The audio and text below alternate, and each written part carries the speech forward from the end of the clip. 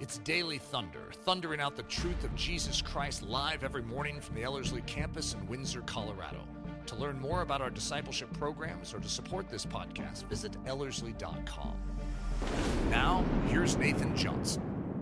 Well, if you have your Bibles, Psalm 124.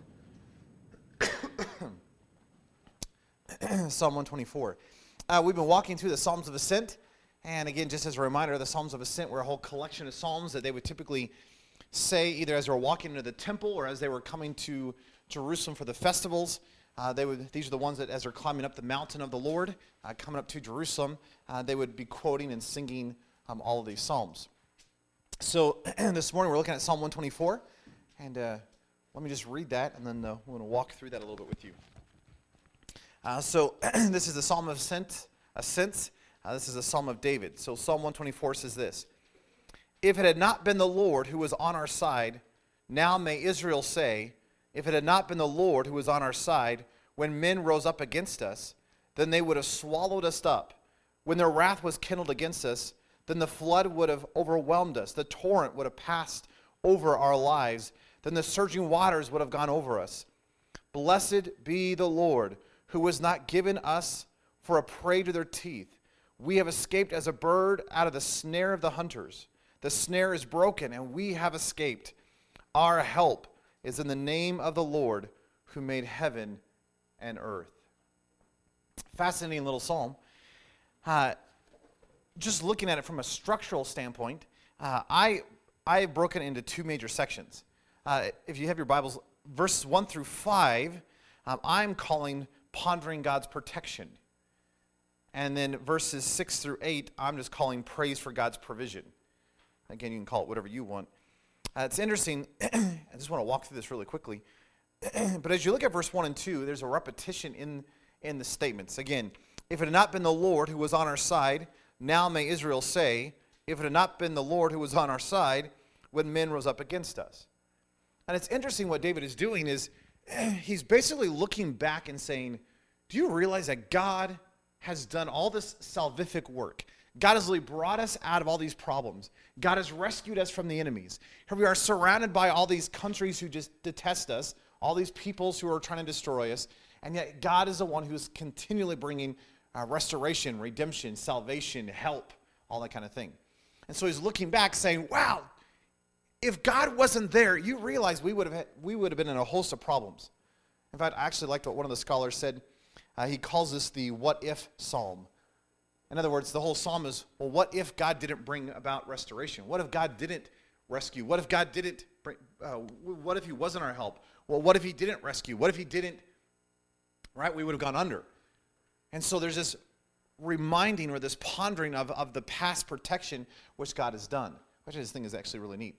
Now, as you look at verses 3 through 5, what David is doing is he's giving a whole bunch of metaphor. And it's all centering, the metaphor in verses 3 through 5 is centering on this whole idea of the floodwaters.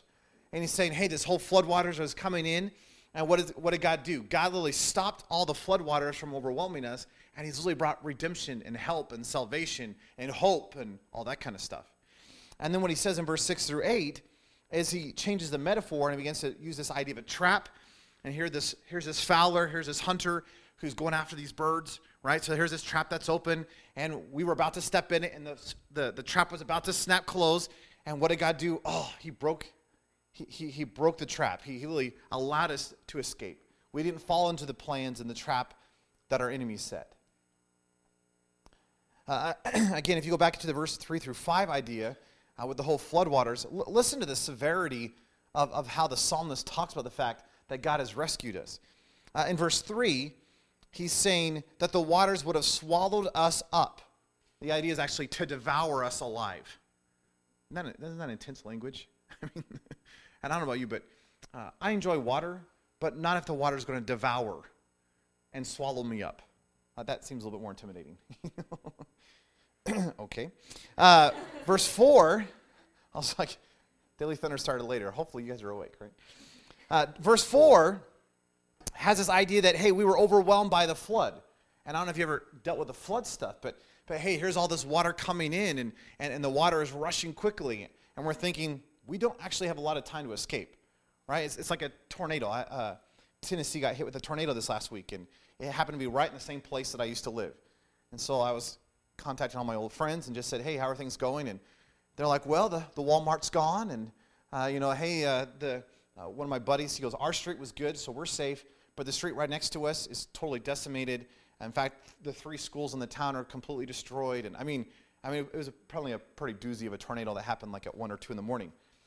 You realize that's what the psalmist is talking about. It's that kind of intensity, where here's this flood that's coming in, and we're about to be devoured, and we didn't have warning, right? It just showed up. Oh no, what are we going to do? Kind of stuff. And the psalmist David says, yeah, if it had not been for God, we would have been decimated. If it wasn't for God rescuing us, we would have just been taken out. We would have been like Walmart. Anyway.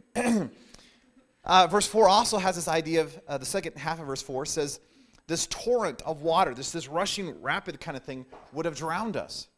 Right? And then verse 5 has this idea of the surging waters pouring over our lives.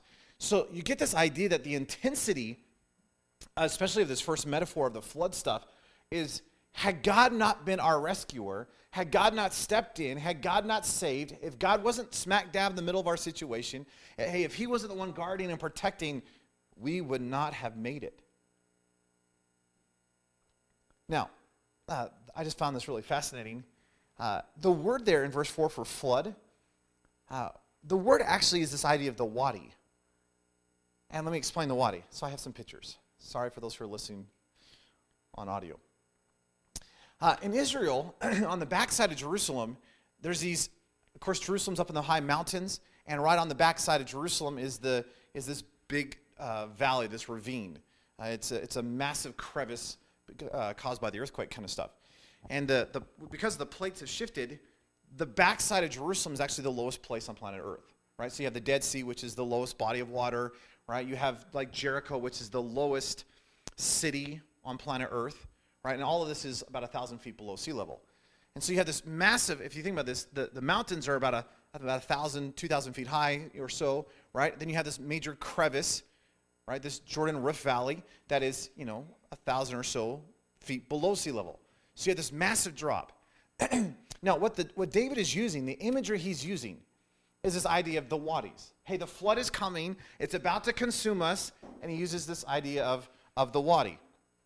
Now, you need to recognize that David, one of the places he ran to escape from Saul was the wadis. So in Gedi, when he talks about this idea that, hey, here I am in a dry and thirsty land where there is no water, right? He has spent a lot of time in these places, right? So Psalm 64 isn't just like, wow, it's like I'm in a desert, but he is my water. No, he's in a place where he is in a desert and there is no water except this one little tiny stream, right? And he's in the middle of these wadis.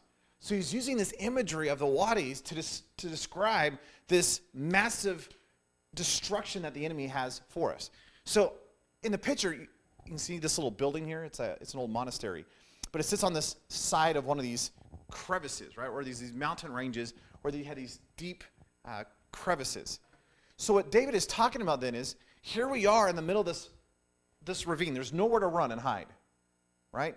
So if the water starts to rain, now again, it's a desert. But if it starts to rain during the winter months here, you have these massive flash floods, like massive flash floods.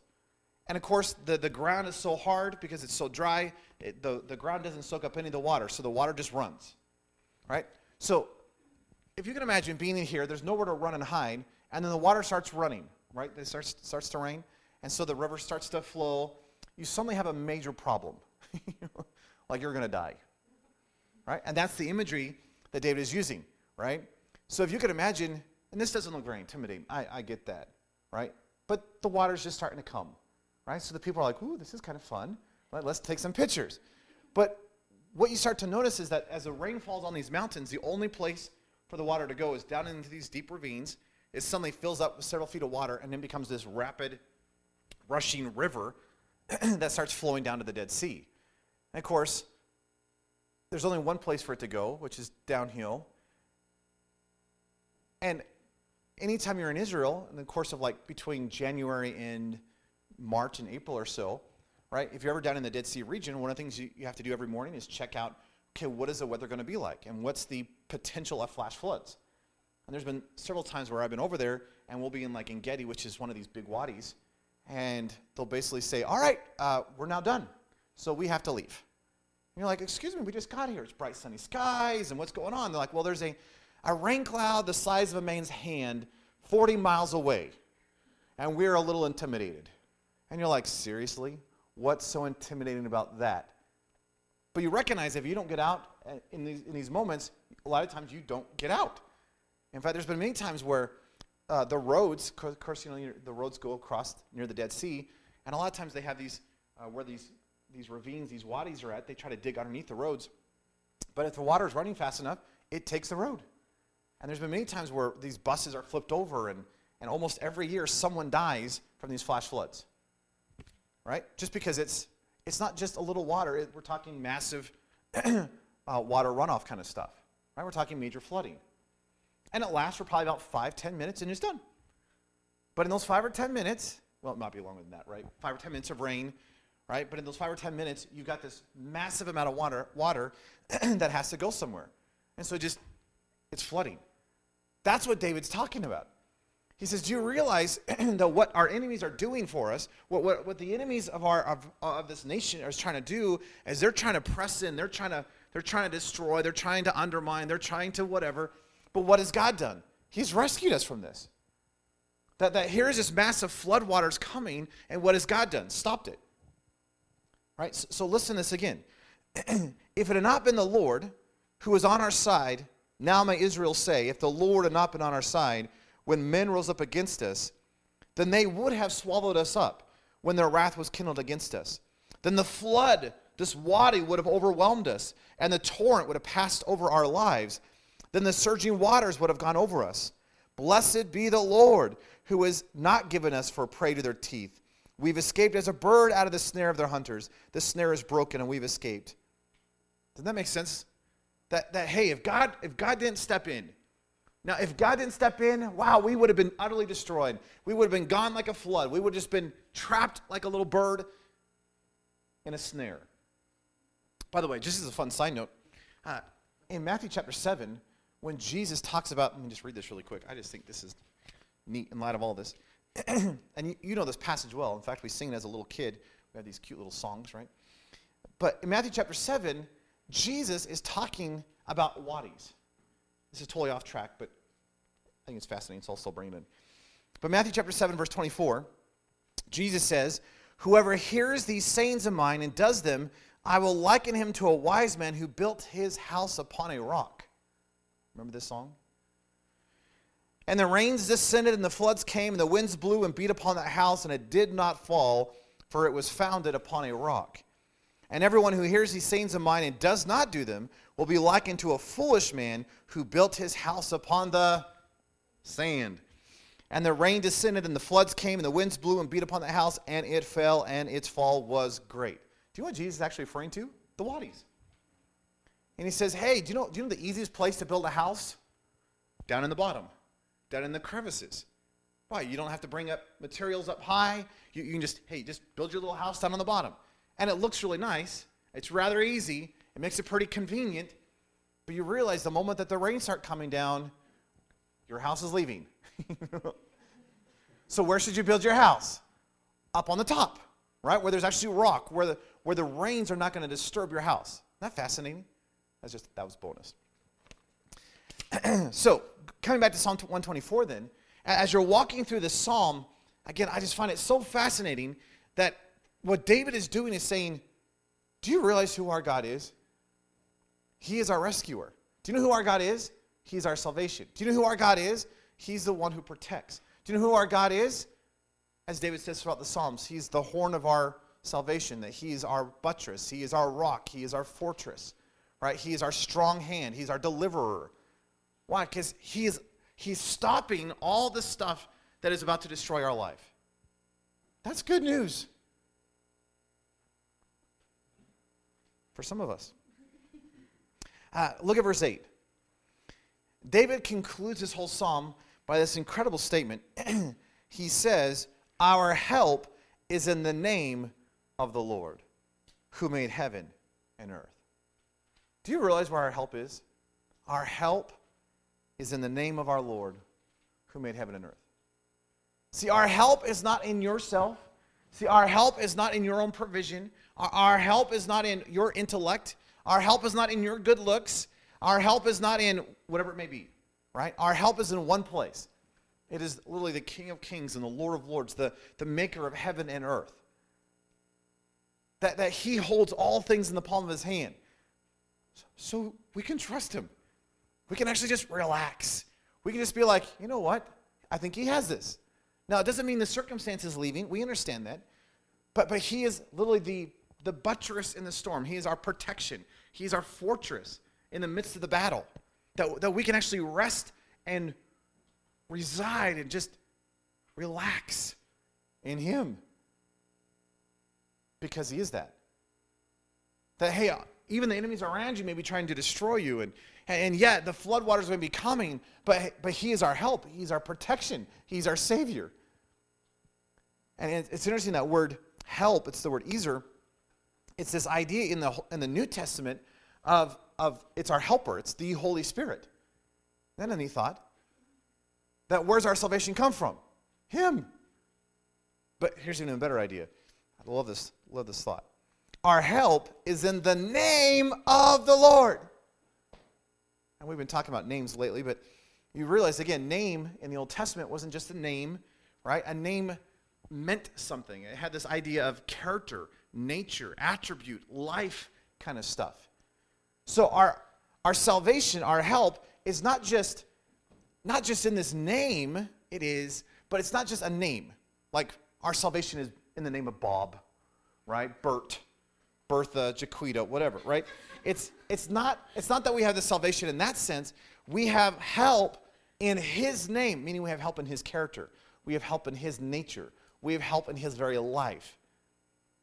But I was pondering this morning. Isn't it interesting to think afresh of the fact that Jesus' name literally means help? It literally means salvation. God is salvation, is what the name Jesus means in Hebrew. That in his name we find salvation. That in his name we actually find our help. In his name, it is a name. I'm not trying to downplay the name, because the name is significant, right? At this name every knee will bow and every tongue will confess. It's at this name that the demons have to flee. It is at this name, so the name is really significant. But it's not just a name like Bob or Josephine or whatever, right? The reason the name is significant is because the name is the identifier of the character and the nature of the individual. And so our salvation is not just in a name, a word. Our salvation is in a person where his character and his nature is that of salvation. Do you know what Jesus is in the business of?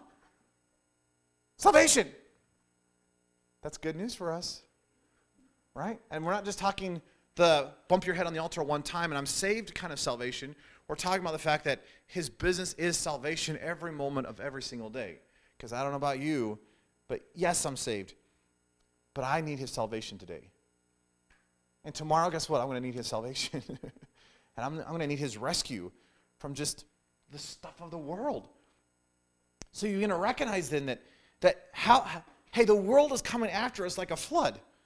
Hey, we're about to drown. Hey, we're about to be overwhelmed. Hey, some of you are heading home, and hey, there's this bait to ponder this idea of like, well, if I go home, I'm going to drown. If I'm going to go home, I'm not going to make it. If I go home, I'm going to be consumed. In fact, I feel like I'm heading home to where it's a trap, and the moment I get home, it's just going to snap and it's going to destroy me. Not if he's your salvation.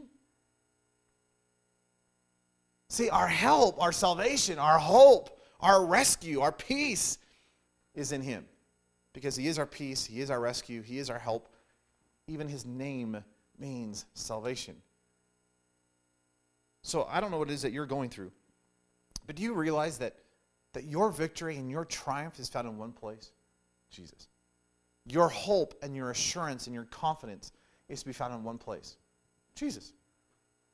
And isn't it interesting as here's all these Jews who are coming up the mountain of Jerusalem, what they were reminding themselves is, you know, if God hadn't stepped in, had God not been our rescuer, had God not been the one who helped us, we wouldn't have made it. Do you recognize that that's true in your life? That if it wasn't for Jesus, you were going under. If it wasn't for Jesus, hey, you're going to drown. think it was Charles Wesley who said it. He said, one moment without Jesus and I become a devil again. That is a true statement. That, hey, if he isn't working in my life, hey, my life, what good is my life? I revert back into myself and I become selfish and arrogant and just. So I need him every moment of the day. Right? We sing the songs, I need you. Every moment I need you. But do we actually mean that? Because the reality is we do. That we need his salvation. We need his help. Otherwise, we're going under. The floodwaters are coming. The world is trying to press its agenda in your life. Hey, all this junk, all the enemy, But there's no need to fear because we have a salvation. There's no need to worry or fret. Why? Because we have hope. But will we trust him? And will we allow him to do the work of salvation? Will we allow him to be our help? So in light of that, let me just give you a few verses. And there's no order to this. I'll just read them really quick. Just listen to the tenor of Scripture in this matter. 1 John 5:4. For everyone who has been born of God overcomes the world, and this is the victory that has overcome the world, our faith. Deuteronomy 20, verse 4. For the Lord your God is he who goes with you to fight for you against your enemies, to give you the victory. Isn't that awesome? It's not you're going to take the victory. He's going to go before you, and he's the one going to be fighting for you. 1 Corinthians chapter 10, verse 13. No temptation has overtaken you that which is not common to man. God is faithful, and he will not let you be tempted beyond your ability, but with the temptation he will also provide the way of escape that you may be able to endure it. Hey, the flood of temptation is coming after you. How are you going to survive? You better hold on to your rock, the one who is your salvation. John 16:33. Jesus says, I have said these things to you, that in me you may have peace. In the world you will have tribulation. Isn't that awesome? It's guaranteed. Congratulations. You're going to have problems. Some of you more than others. But hey, guaranteed you're going to have some problems. But take heart, says Jesus, I have overcome the world. Isn't that awesome? Doesn't matter what you're facing. Again, it's not that I have Jesus in my life and it suddenly removes all my problems. It's I get Jesus in the midst of my problems. And when Jesus is in the midst of my problems, the world begins to see what a Christian actually looks like, facing the difficulties and the trials and the pressures, and it becomes a testimony and it glorifies God. It declares who he is. That's awesome. Ephesians 6. Finally, be strong in the Lord and the strength of his might. Don't be strong in your might. Be strong in his might. Therefore, take up the whole armor of God, that you may be able to withstand in the evil day, and having done all, to stand firm. Psalm 3:8. Salvation belongs to the Lord. Your blessing be on your people. Proverbs 21:31. The horse is made ready for the day of battle, but the victory belongs to the Lord. Are you getting this? Romans 8:31. What shall we say to these things? If God is for us, who can be against us? I mean, hey, the whole world might be coming against us. And hey, all the floodwaters might be trying to consume. And hey, the fowler has set his trap. But hey, we've got God on our side. And if God is on our side, hey, there's no need to fear. 1 Corinthians 15:57. But thanks be to God who gives us the victory through our Lord Jesus Christ. Romans 8:37 through 39. No, in all these things, we are more than conquerors through him who loved us. We've said this before, but you understand what a conqueror is, right? We're talking about like Napoleon. We're talking about Alexander the Great. And Paul says, do you recognize that in Christ, you're actually more than a conqueror? You're actually greater than Napoleon. You're greater than Alexander the Great. Why? Because you actually have the conqueror in your life. So, in all these things, we are more than conquerors through him who loved us. For I am sure that neither death, nor life, nor angels, nor rulers, nor things present, nor things to come, nor powers, nor height, nor depth, nor anything else in all of creation will be able to separate us from the love of God in Christ Jesus our Lord. Do you realize that if it wasn't for him, we would have drowned? If it wasn't for him, we would have been consumed. If it wasn't for him, hey, we would not be able to make it. And that's not just true for the Israelites back in the day. This isn't just true for David. Right? This is true for us. that he is our hope. He is our salvation. He is our peace, our rescuer, our strong tower. What would it look like if we lived in light of that? See, what if we actually recognize that this isn't just, tip our hat to Jesus on Sundays and smile and, go through the Christian phrases and know when to stand up and when to sit down? And what if this actually was true? And what if in the midst of the floodwaters, what if in the midst of the tornadoes of life, what if in the midst of the difficulties, see, what if in the midst of all the hardships and pain and agony, we can actually have some peace and rest and calm in the midst of that? And again, it's not a removal from the circumstance, but it is having life in the midst of it. Why? Because our help is in the name of the Lord, who made heaven and earth. Is that true in your life? Let's pray. Lord, Lord, we don't want to be our own help. Lord, we don't want to be our own rescuer. We don't want to be our own salvation. I mean, the best that we can pull off is filthy rags. So, Lord, we recognize that we can't do this. That this is not about us. This is all about you. And Lord, if it wasn't for you, the floodwaters would have consumed. The trap that the fowler set we would have destroyed us. But Lord, because of you, we have escaped. Because of you, we have found our feet planted upon a solid rock. That we're not pushed around by the winds and the waves. Because we have hope and salvation in you. Lord, would you make that reality in our life? Lord, for the students who are returning home this week, Lord, I pray that they would find themselves not being pushed around by the winds and the waves and the traps set by the enemy, but they would find rescue and hope and victory and triumph. Because your word says that you have made us more than a conqueror in you, that salvation belongs to you, the victory is yours, and Lord, our position is in you. So Lord, the flood waves don't have to push us. And yeah, it's not that they just suddenly go away. I understand that, Jesus. The enemies of our soul are still trying to take us down. I get that. But we can be immovable in you. We can be steadfast in you. We can have hope in you. That we can experience peace in you. And so, Lord, I pray that whatever we're dealing with, whatever the circumstances may be, whatever the temptations seem to be consuming, Lord, would you remind us that it is in your name, not just your name, but your life, your character, your nature, that we find our salvation. Because in fact, your name means salvation. And so, Lord, we repent of all the places that we've been trying to seek hope, rest, peace, solace, if it wasn't you. Lord, we want to turn from anything that we've been trying to grab a hold of and hope that it would be our salvation. And rather, we want to fully embrace you. Although we don't want to turn to some false things. We don't want to turn to some stick that we see coming out of the floodwaters and hope that some stick will save us when there's a rock available. Lord, we want to place our trust fully upon you. We want our hope to be fully upon you. And Lord, we do ask that you would guard and protect those who are going home. We ask that you would let them be a picture in this generation of what a man or a woman of God is supposed to look like. Lord, we pray that how they think, how they talk, how they act, even the motives of why they do things would just be a reflection of the realities of heaven. That this wouldn't just be for them or their prestige or their popularity or their renown, but this would all be about you. Because this is all from you and through you and to you.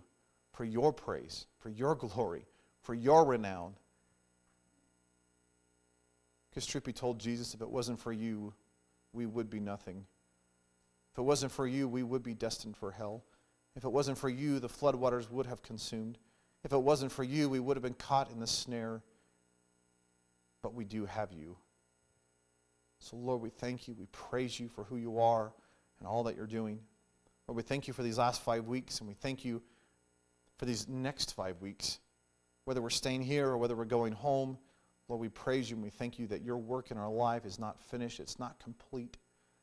It has only begun. And Lord, we fully entrust ourselves to the one who is our salvation. We love you. We just give you the praise and the glory in your precious, powerful name we pray. Amen. Daily Thunder is a listener-supported production of Ellerslie Discipleship Training. At Ellerslie, we are laboring to rouse the Church of Jesus Christ out of its lethargy and build brave-hearted Christians for such a time as this. Daily Thunder is delivered live and streamed daily weekdays at 8:15 a.m. and weekends at 9:15 a.m. Join us at live.ellerslie.com. We invite you to visit us at the beautiful Ellerslie campus in Windsor, Colorado for a day, a week, or an entire season of gospel-centered spiritual training. Learn more at ellerslie.com. Thanks for listening.